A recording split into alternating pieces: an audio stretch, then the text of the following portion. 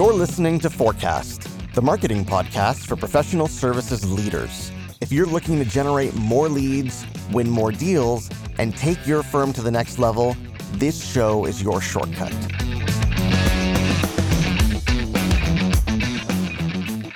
Hey there, folks. Welcome back to the show. I'm your host, Ahmed Munawar, and I'm so excited today to bring you Ian Brody.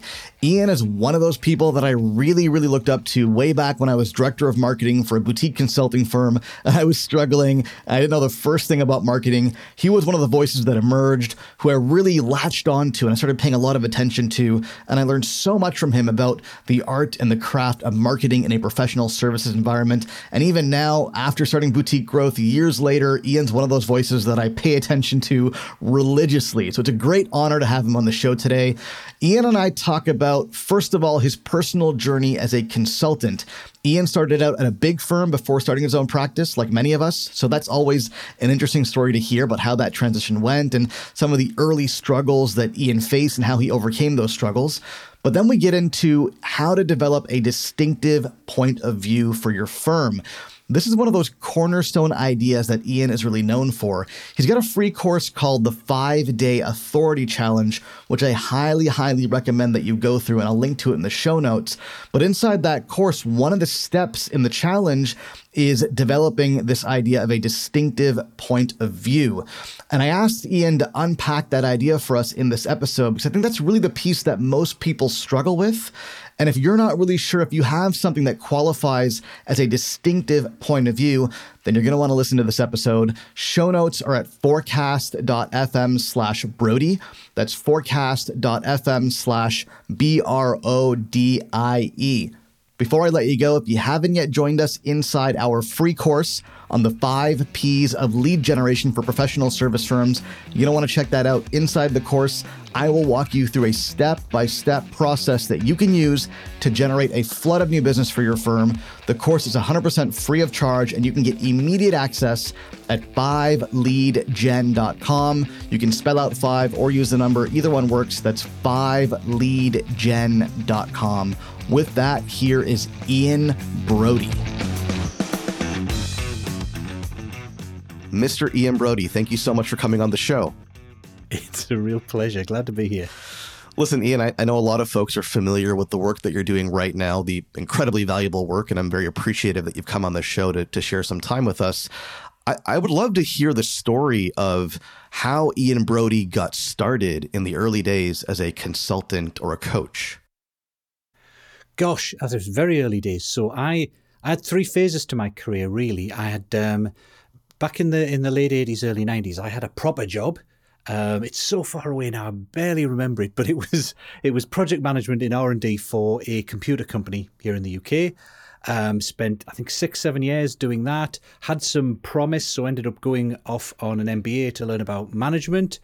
But when I was there, I kind of fell in love with marketing and business strategy and decided that was what I wanted to do, and ended up going into consulting. So I ended up working for primarily for Gemini Consulting, which kind of doesn't exist anymore, but was very prominent in the early mid-90s. Eventually folded into Capgemini and Ernst & Young, but it was a very successful, very fast growth firm when I was there.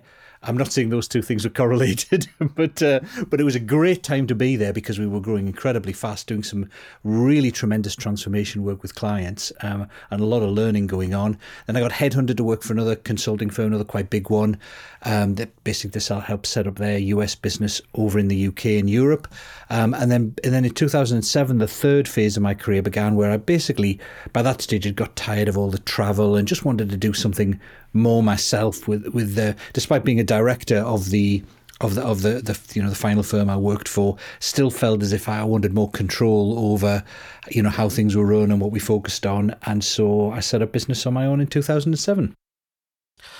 So when you first went out on your own, what did you do? What did that business look like?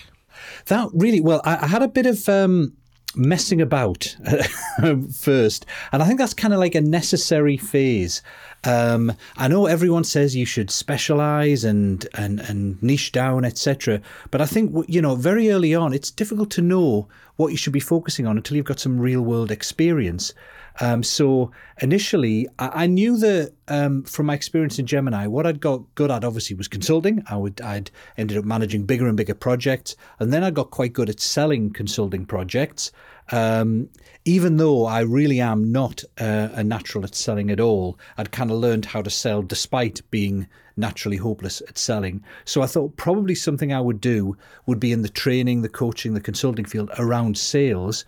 And I'd done a lot of work with manufacturing firms on sales and marketing, and I thought that might be it. But it didn't take me long to realise. Probably took me a couple of months to realise as I traipsed around the northwest of England where I live, that the kind of manufacturing base was pretty much dead. And there weren't really that many big firms willing to pay big global consulting rates for me to come and help them. But what I did find was that there were plenty of service businesses who, when I spoke to them and spoke to other people who were consultants like me or coaches like me, were really struggling at doing some of the things that I'd learned how to do really well in my time as a consultant working for some bigger firms. I was very lucky. Gemini was very good at selling. We had some of the best consulting salespeople there were, and that was where I'd picked up a lot of skills. So it turns out I knew how to do things that lots of other consultants and coaches and lawyers and accountants and people in service businesses locally really wanted to know how to do. So after a few months, I switched tack to focus still on kind of marketing, selling, primarily selling, I guess, but for professional service firms locally. Simply because they, from talking to them, they had a big need that I was able to help with.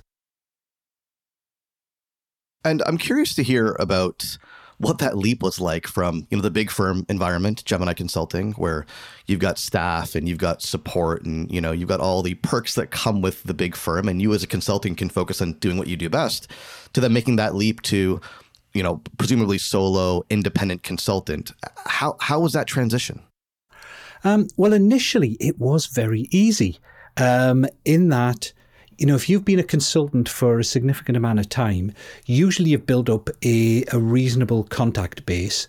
Now, obviously, like all anyone with a big firm, I had all sorts of restrictive covenants in my contract. I couldn't go after clients for at least 6 months that I'd been working with, etc. And of course, none of them were local. I'd wanted to cut down on my travel, and all my clients were in the US or France or the Netherlands or wherever. So that really wasn't an issue. But what I did have was I had lots of contacts with other consultants who I'd worked with over the years, and many of them had gone and set up their own firms or were working solo or working for other firms. So probably for about 12 months, 18 months, I got past a lot of work by referral. So I was kind of building up my own business as I was getting past a lot of work by referral. So actually the initial period wasn't very difficult. It was after the referrals began to die out and I hadn't done enough to build up my own pipeline that I kind of ran into a bit of a plateau, really. And that really was a kind of wake-up call that I thought, yeah, this is going to be relatively easy. Look at all this work coming in. People I know continually pass it to me. And then it kind of began to die off a bit. And of course, I was thinking, well, maybe it's just the recession. After all, it is 2009. Things will look up, et cetera, et cetera. And of course, it didn't turn up. It got worse. And eventually, I had to kind of relearn how to do things because, as you said initially, as a solo, you don't have that brand name. You don't have people going out getting business for you. I mean, I'd found as a consultant, I'd got very good. Once a client had a need and they wanted to speak to someone about a piece of work they needed, I was very good at going to talk to them about that piece of work and winning them as a client. What I really didn't enjoy and wasn't good at is the stuff from cold, calling them from nothing or networking and schmoozing and all that kind of stuff. It's just not me. I like to think I'm kind of a nice guy, but I'd much prefer to sit and read a book quietly than I would to chat to people. So it wasn't my natural style. And it took quite a while for me to figure out ways of marketing that worked for me as someone who wasn't a natural extrovert and wasn't someone who liked or was any good at cold calling or networking or all those other kind of skills. Now, this period where your business kind of plateaued because your referrals had tapped out and you hadn't yet built your own pipeline, Did that coincide at all with the shift from manufacturing to service businesses? No, that happened. The shift happened very quickly. So the shift from manufacturing to service business happened after a couple of months. It was probably about a year or so later when I had a bit of a plateau where the work had dried up from referrals. And did you have a lot of experience working with service businesses from your previous consulting experience? No, but what I had was I had my own experience as a consultant. So essentially, especially when it comes to marketing and sales, if you've learned how to sell consulting services, that's very much a very similar process to selling legal services, accounting services. And because I had got very good at it, I was able to teach accountants, I was able to teach lawyers, and eventually I was mainly able to teach consultants and coaches. And in fact, the internet was kind of like the savior for me from a number of perspectives. One is it's not being a very social person, I was able to get business over the internet. But the other thing was the web does that wonderful thing of giving you much greater geographic reach. So what I found when I was working locally, and this wouldn't be true if I'd been based in London or New York or a really big city, but frankly, I would have loved to have concentrated just on working with consultants and coaches, because that's what I was, that's what all my experience was in, but there just weren't big enough consulting firms or coaching firms locally for me to build a business based on. So I had to stretch on the sides to talking to accountants, talking to lawyers, talking to surveyors and architects and people like that. And it was harder for me to sell to them because they're not exactly the same as me, but many of them picked up that it was a very similar process. And I was able to, do free presentations, which got them to see that I knew what I was talking about. And then they would hire me to come and do a training course for them, etc. But thanks to the web, I was able to specialize over time much more in just really consultants and coaches, which is my kind of heartland, because that's all I've ever done since 94 is being a consultant or a coach. So I have an awful lot of experience doing that. So essentially you made up for the lack of experience working with service businesses as a consultant. You made up by that, but through your own kind of expertise in selling consulting services, and that's what people really latched onto. Yeah, they drew the analogy. I mean, there were, some people, lawyers in particular, were a difficult sell. A lot of lawyers were, maybe they're different now, but back in the day, a lot of lawyers would not consider, you would kind of consider, if you hadn't been a lawyer yourself, you didn't really understand what it took to sell legal services. I mean, the ones I worked with realized that wasn't the case, and they were able to take on board. And thankfully, they realized also that consulting is usually, probably about a decade ahead of law in terms of business development capabilities and skills, and how well they've developed them. So they recognized there was a lot to learn. So those who were, forward thinkers were happy to work with me. Those who were a bit, he hasn't been a partner in a law firm, how can he possibly know what it takes to sell legal services, didn't hire me. But there were enough people who did see the analogy that it worked.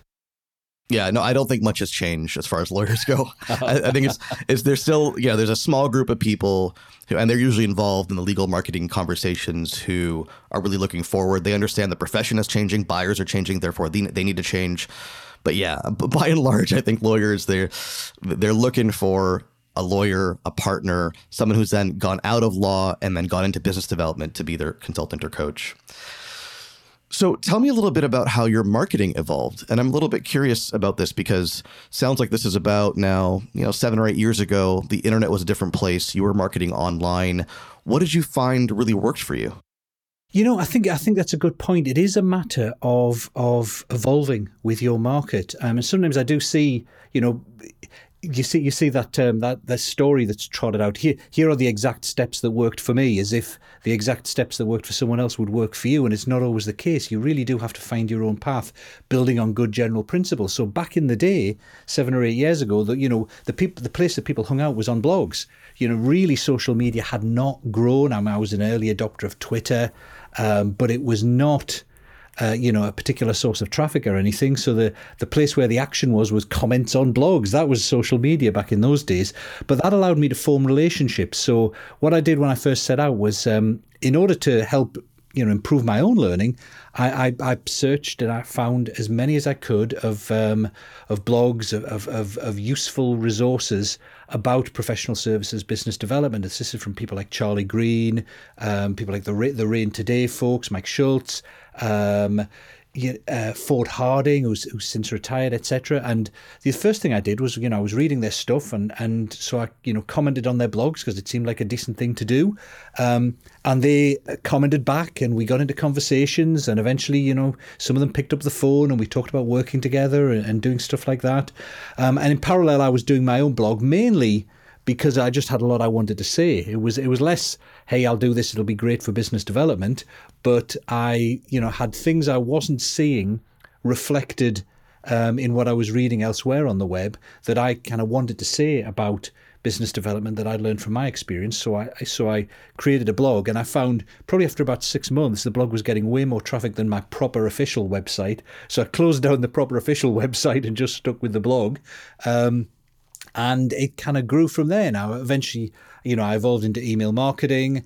I'm kind of more involved in social media these days, although frankly, I'm very careful on my use of time on social media, and tend to use advertising on social media more than I do personal stuff.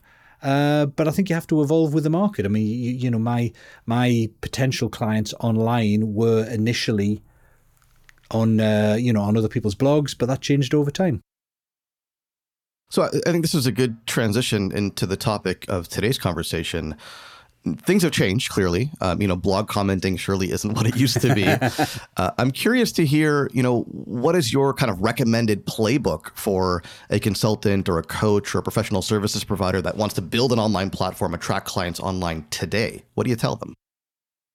Well, I typically tell them three things. I mean, the first thing is you have to be able to say something different. We are just overloaded with stuff today online, with content that frankly is not all that great.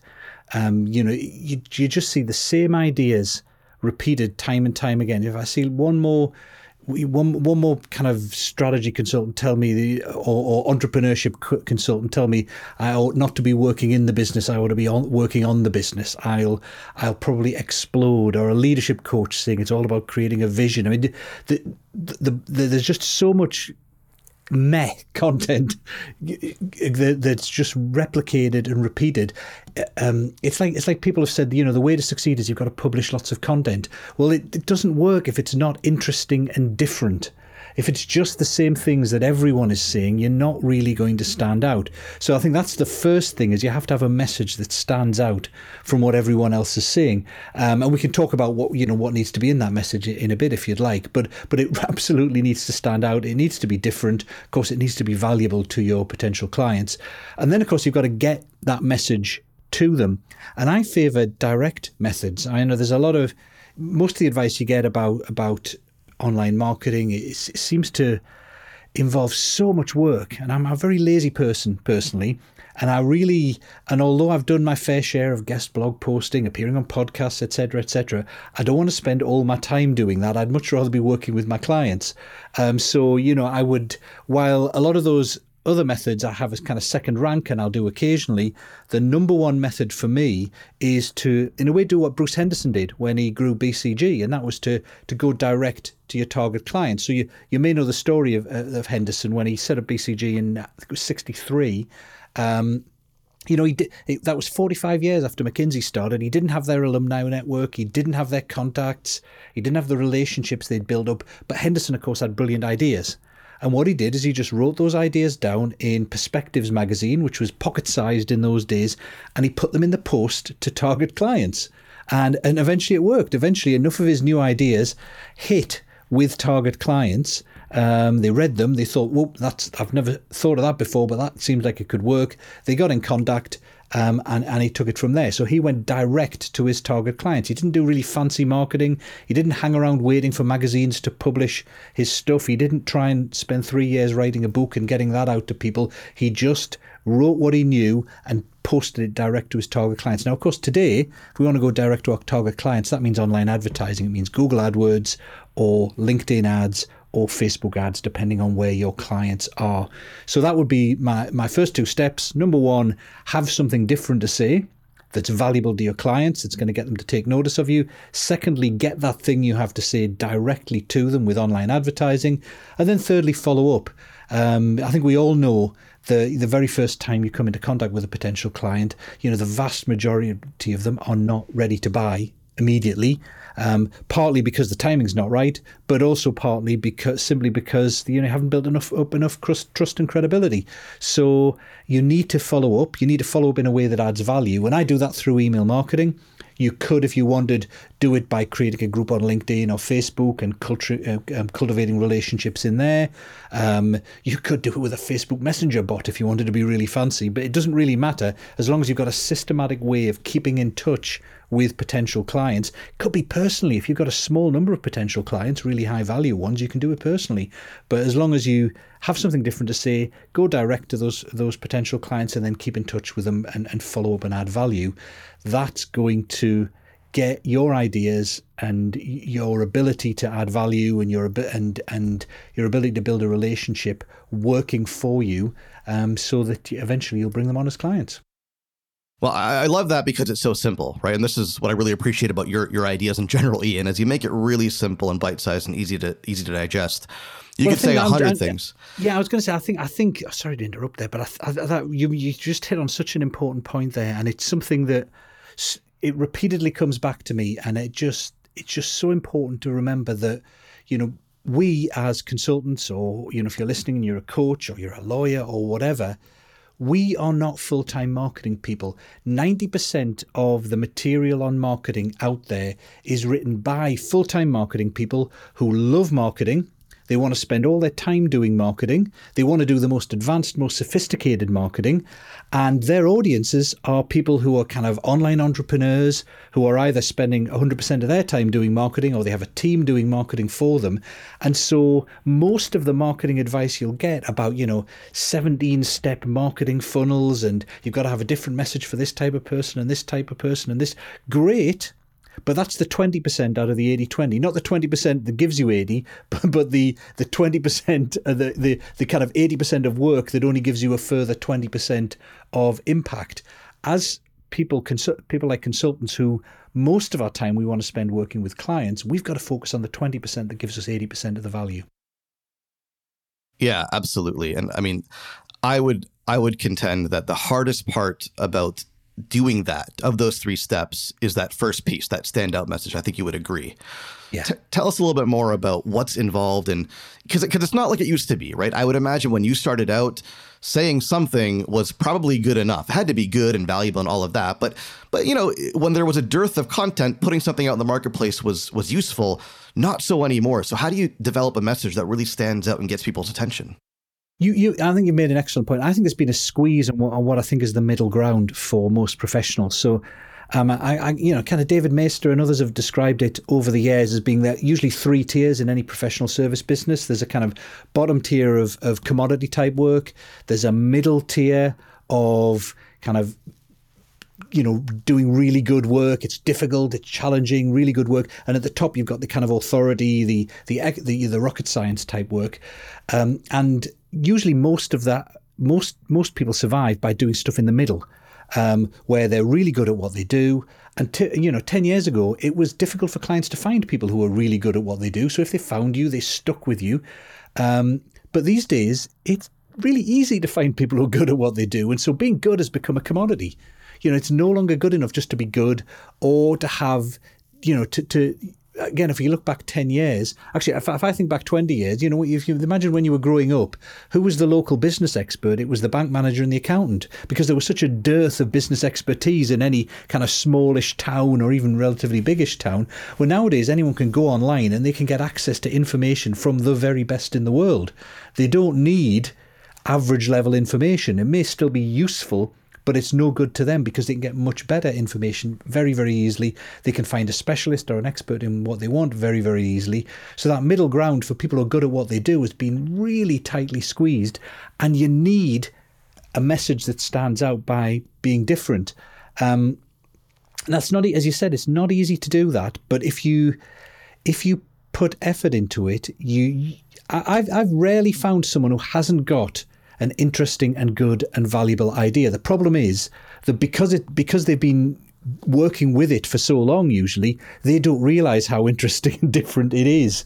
They don't really know what it is they do that's magic to their clients, and you have to kind of ask those clients, you have to get feedback from other people for you to realize, oh right, so everybody else isn't doing this. Then this is something that's kind of unique to me, and it's really quite valuable. Hang on, maybe I should focus on getting that message out. Maybe I should be brave enough to share that idea and to kind of put my head above the parapet and prepare to get it shot off if people disagree with me. So it is difficult, but it's definitely possible. Well, I want to dig into that a little bit deeper, because I know you're working with a number of clients in your Authority Breakthrough program, which I want to hear a little bit more about at the end of the call if we can. But I'm curious to hear, are there any particular mindsets that you find are holding people back from building out this distinctive point of view that you call it? Well, there are a couple, I think. I mean, one is a kind of mindset of good enough. And I think it comes from this background that if you've been working, for 10 years, let's say, with clients where you've essentially been replicating what you've learned and what other people have been doing, that's kind of good and it gets good results, but it's not unique to you. The hope is you can continue to do that, and you can't. I mean, it's not just that, we're not, usually, even if you're working physically, you're not competing with someone across the other side of the globe, but you are competing with their ideas. Your clients are usually keeping up with those ideas. They're getting access to them. So unless you're at the top of your game, you're going to look like you're kind of behind, and you don't want to be knowing less than your client about your area of expertise. So resting on your laurels is not a great mindset. The other mindset is the one I just mentioned, which is where you don't realize that something you're doing is unique to you and really good. And I think what you have to do is just take a step back and take some time out and try and think through what is it that I have, or what that I could create that will be different and will make clients sit up and take notice. And I think there are three characteristics you've got to look for there. You have to have ideas that, and by ideas, I mean, you mentioned the phrase I use a lot, distinctive point of view. And a distinctive point of view is really just your ideas or your spin on things or the way you do things in your particular field that's different to the way other people do it. And you're looking for three things. You're looking for that thing to be valuable, because obviously your clients have to get value from the advice you give them or the methods that you show them. It has to be unique to you. It can't be just replicating what other people are doing. And the final thing is it needs to be disruptive. It needs to challenge your client's status quo.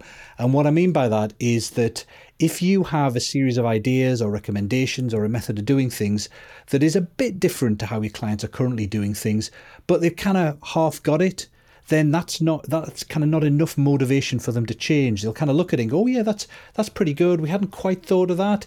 But what they're going to do then is they're going to kind of muddle through to try and improve on what they've got, rather than think, whoa, that is just really different. We're not doing anything like that, or we're doing it completely wrong. We need to hire this guy or girl to come and help us to implement that. So you need all three areas. It has to be really valuable, has to be different to what others are doing, but it has to also disrupt the status quo of what your client is doing, rather than just being incremental improvement. I find that out of the three, the one that I think may trouble people the most, and I'm curious if this has been your experience in your coaching, is this idea of being disruptive. No one's going to argue with being valuable. To a certain extent, people aren't going to argue with being unique. I think there may be a fear associated with that. You don't want to be too unique, and that might hold people back. But how do you be disruptive? How do you create a disruptive idea? I think that's a little bit scary, isn't it? Yeah, I mean, there's some exercises you can do to help you think through. The first thing to remember is you're not just being disruptive for the sake of being disruptive. And you're not just having a disruptive idea that doesn't actually add value. What you're doing is selecting of the universe of things you do for clients that are valuable. Then you're narrowing down that universe to the things that are substantively different to how other people do things. And then you narrow it down further to the things that are big leaps for your client, that are disruptions. So you're not kind of making stuff up just to be disruptive, but you are narrowing down, and out of all the things you could talk about. Now, of course, when you work with clients, you're still going to do the other stuff with them. You're still going to do the stuff that's kind of universally accepted across your field, that maybe competitors are doing the same. But the thing you focus on in your communication and your marketing are the things you do that are different, valuable, and disruptive. And it's kind of like just a mental exercise of just thinking through. Well, and it's questions you can ask yourself. So one easy question is, what do I do with clients that is really valuable for them, but they're surprised by? And very often you find that happens. Client raises an eyebrow when you suggest something, or they argue with you and don't think it's a good thing to do. But when you implement it, it works really well. That's a sign that something you're doing is disruptive. Or usually if something you do is where you argue with people in your field. If everyone else in your field thinks that people should be doing A and you say they should be doing B, usually that's pretty disruptive as well. It's disruptive and different to your competitors, but usually because your competitors' thinking infiltrates your clients, usually different to them as well. Another great way of looking at it is to deliberately think of things that are different, almost the opposite of the normal way things are done, but then think, who might that be true for? So one of the biggest, I think, problems that businesses have is we tend to look at all things in terms of absolutes and black and whites or averages. So on average, let's take a particular bit of wisdom, for example. So, if you ask pretty much any salesperson, they tell you that selling face-to-face is better than selling by email, for example. You get more impact if you sell face-to-face. And that's kind of generally true. But the thing with generalizations is there are often exceptions. So if you want a disruptive point of view, take a generalization, invert it. So you're inverting face-to-face sales works the best to say face-to-face sales works the worst. You're much better off not speaking to a client if you want to sell to them. That sounds ludicrous, but then think, well, who might that be true for? Well, that might be true for people who are introverts, for example, and don't want to speak to other people. It might be true where clients are really, really pushed for time. It might be true, et cetera, where you're long distance from the client and you can't meet them face to face. So just by doing little exercises like that, you can come up with conditions where something that's disruptive is also really valuable. So the kind of little things you can play around like that. You can jump ahead of trends. So one of my clients, for example, in the Authority Breakthrough Program, he works in financial services and he does a lot of stuff with leadership for and by millennials. Now, the typical leadership style in financial services tends to be very top-down, and it tends to work on the assumption that everyone is kind of money-driven. Now, that's never always been the case, but it's certainly not the case for the current generation of millennials that are coming through that are looking for more from business. So what Jasper's done in this case is he's taken a lot of the thinking from other sectors that are kind of ahead, and he's imported it and added it to his own experience in financial services to come up with a point of view about leadership, both of and by millennials, and motivating millennials, or more actually helping them to find their own motivation that's different to what everyone else is doing, and it's different to what those clients are doing currently. But he's done it by kind of importing ideas from other areas because he's latched onto an important trend that's happening, and he's found other fields that are ahead of the game that enabled him to have an idea that's disruptive to his current client base. It seems to me like a key part of this puzzle is the idea of empathy, because you may not, you always have the curse of knowledge, right? You know so much about your industry and your field and your service that you may not think of something as particularly disruptive, but if you look at it from the eyes of the client, it may be disruptive. That's right. And that's where, the real value of actually working with clients day to day in the field helps, because you get feedback from them on things you're working on. You can, and if you start to see those raised eyebrows, those questions, then that's a sign to something to take note of, that something that you're doing is innovative and different. So it's a combination of kind of, you're being an understanding of your client without going to their side of the fence where you can't see anything different to them. You kind of with them, you empathize with them, but you can also spot things that they're missing. So listen, Ian, for folks who are listening to this and they're thinking, yeah, okay, I get it. I think I need to have certainly a more distinctive point of view than I do now. I see the value in this exercise. Do you have some kind of a high-level process you can walk us through for them to follow? Yeah, fairly straightforward process of doing this for a distinctive point of view. Start off by with what I would call a kind of like brainstorming exercise, where you just ask yourself some tricky questions. So you're asking yourself questions like, what are the kind of common mistakes, the common misconceptions, the common problems that clients have, that where I have a solution for that's not just something where a client has said, I'd like X, but where they're repeatedly making mistakes and I'm able to kind of correct them, or where do you disagree with accepted wisdom in your field, or what do you think are what are the things that really annoy you about what everyone is doing in your field? I mean, in our kind of field of marketing for professional services, there has been a wave in the last 2 or 3 years of, hey, the way of getting high-end clients is specialize, run some Facebook ads, then an automated webinar, then a call, and bring them on as clients. It's really easy, and there's just everyone is doing that. So look at what everyone else is doing, what's overused. And then think, well, does that really work? Usually, often it doesn't. But if it does, where are the cases where it doesn't work? How can I fit my point of view around that? Look for areas where your clients are surprised. The areas you don't want to give away that are kind of your best kept secrets, or big new trends, either in your field or you can import from other fields, or any research, anything coming out of science, like psychology often affects management and marketing, or other fields of research, or research in the field that's identifying new things going on that you can use, or little light bulb moments you've had yourself. I mean, I remember years ago reading Gene Schwartz's Breakthrough Advertising and his concept of prospect awareness.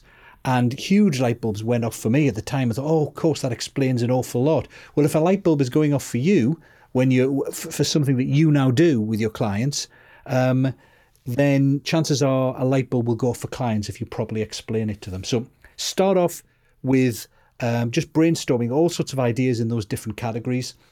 Then look at those ideas, try maybe combining a couple. Think of who those ideas are true for and who it isn't true for. So you might find you've got a brilliant idea, but it's not true for everyone, but it is true for some people. And in which case you can focus on those as a particular group of target clients.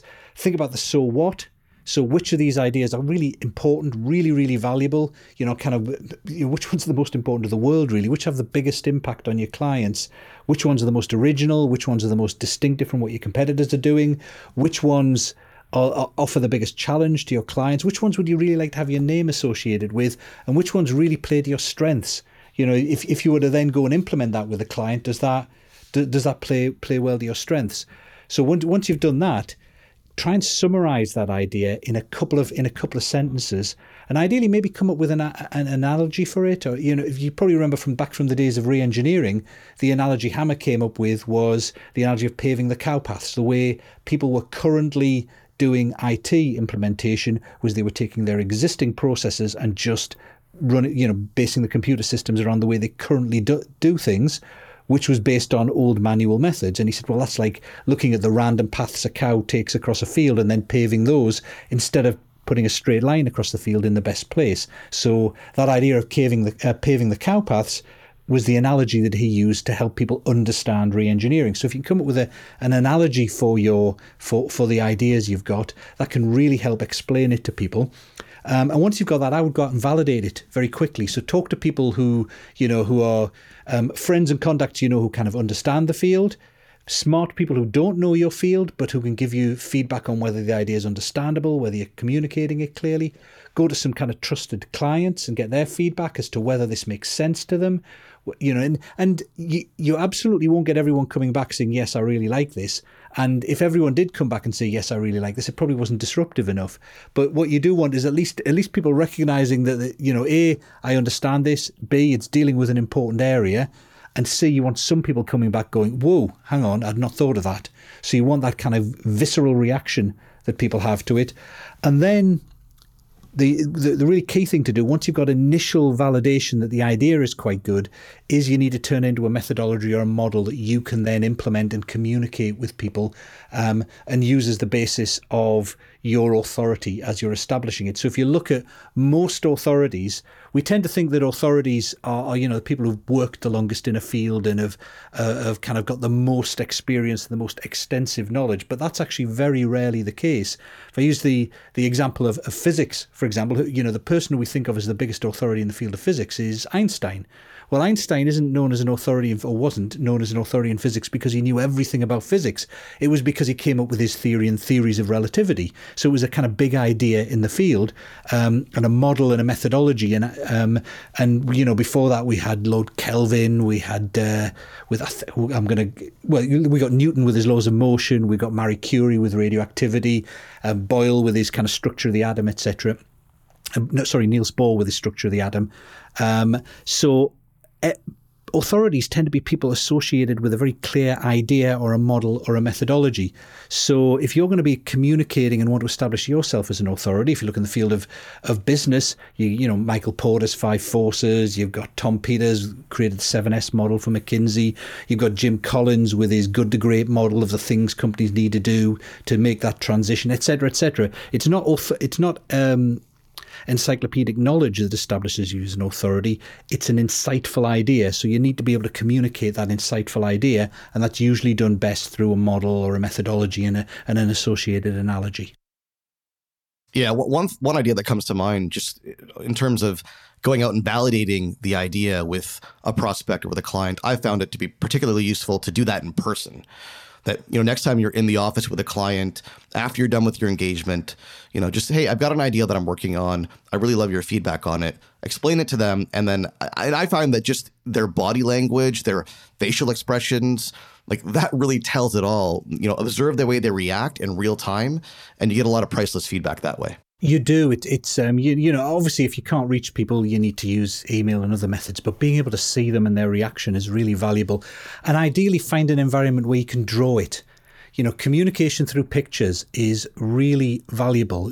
If you're able to kind of sketch out your idea, and that's why I say, create a model for it. And whether that model is, and if you think about it, most of the great ideas we have in business are encapsulated by pictures. So, whether that's the Boston Consulting Group's growth share matrix or Porter's 5 Forces or his value chain model or whatever it might be, usually it's easiest to describe these things in pictures. And it's easier for clients to get it when you draw a picture. The experience curve is another one. So if you can get a flip chart or a whiteboard or even just a piece of paper and kind of sketch it for the client and show them how what you're thinking of, ideally they'll pick up the pencil and start drawing their own additions to it and making it their own as well, and giving you some valuable feedback that way. Excellent. Listen, Ian, just to wrap this up, do you mind telling us a little bit about your Authority Breakthrough Program and where people can go if they want to learn more about it?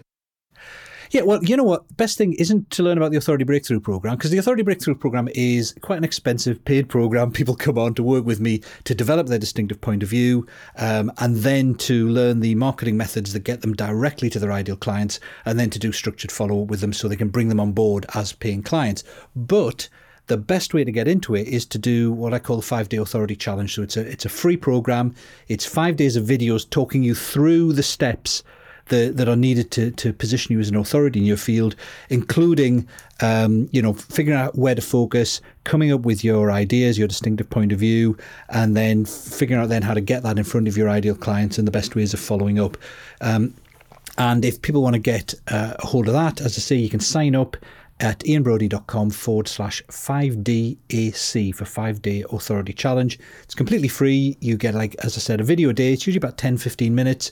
Exercises with a video. You can sign up for a Facebook group where you can share your ideas, your progress, share your emerging point of view with other people in the group. There's about 750 people in the group at the minute, and we're all giving each other feedback, contributing, adding to other people's ideas. It's a really great atmosphere in the group. And you get a long way there without paying me anything by joining the 5-Day Authority Challenge. Yeah, no, I did take a scan through the Facebook group, and it looks really, really engaging. And here's a bit of a pro tip to folks. I mean, Ian alluded to it, but if you really want Ian's feedback on your ideas, go and post in the Facebook group. That's a pretty good way to do it. Plus, you'll get tons of great feedback from other people in the group. So I'm going to drop a link to the 5-Day Authority Challenge here in the show notes. Ian, otherwise, it's been a real pleasure. This has been incredibly insightful. Thank you so much for coming on the show. It's been my pleasure. Cheers.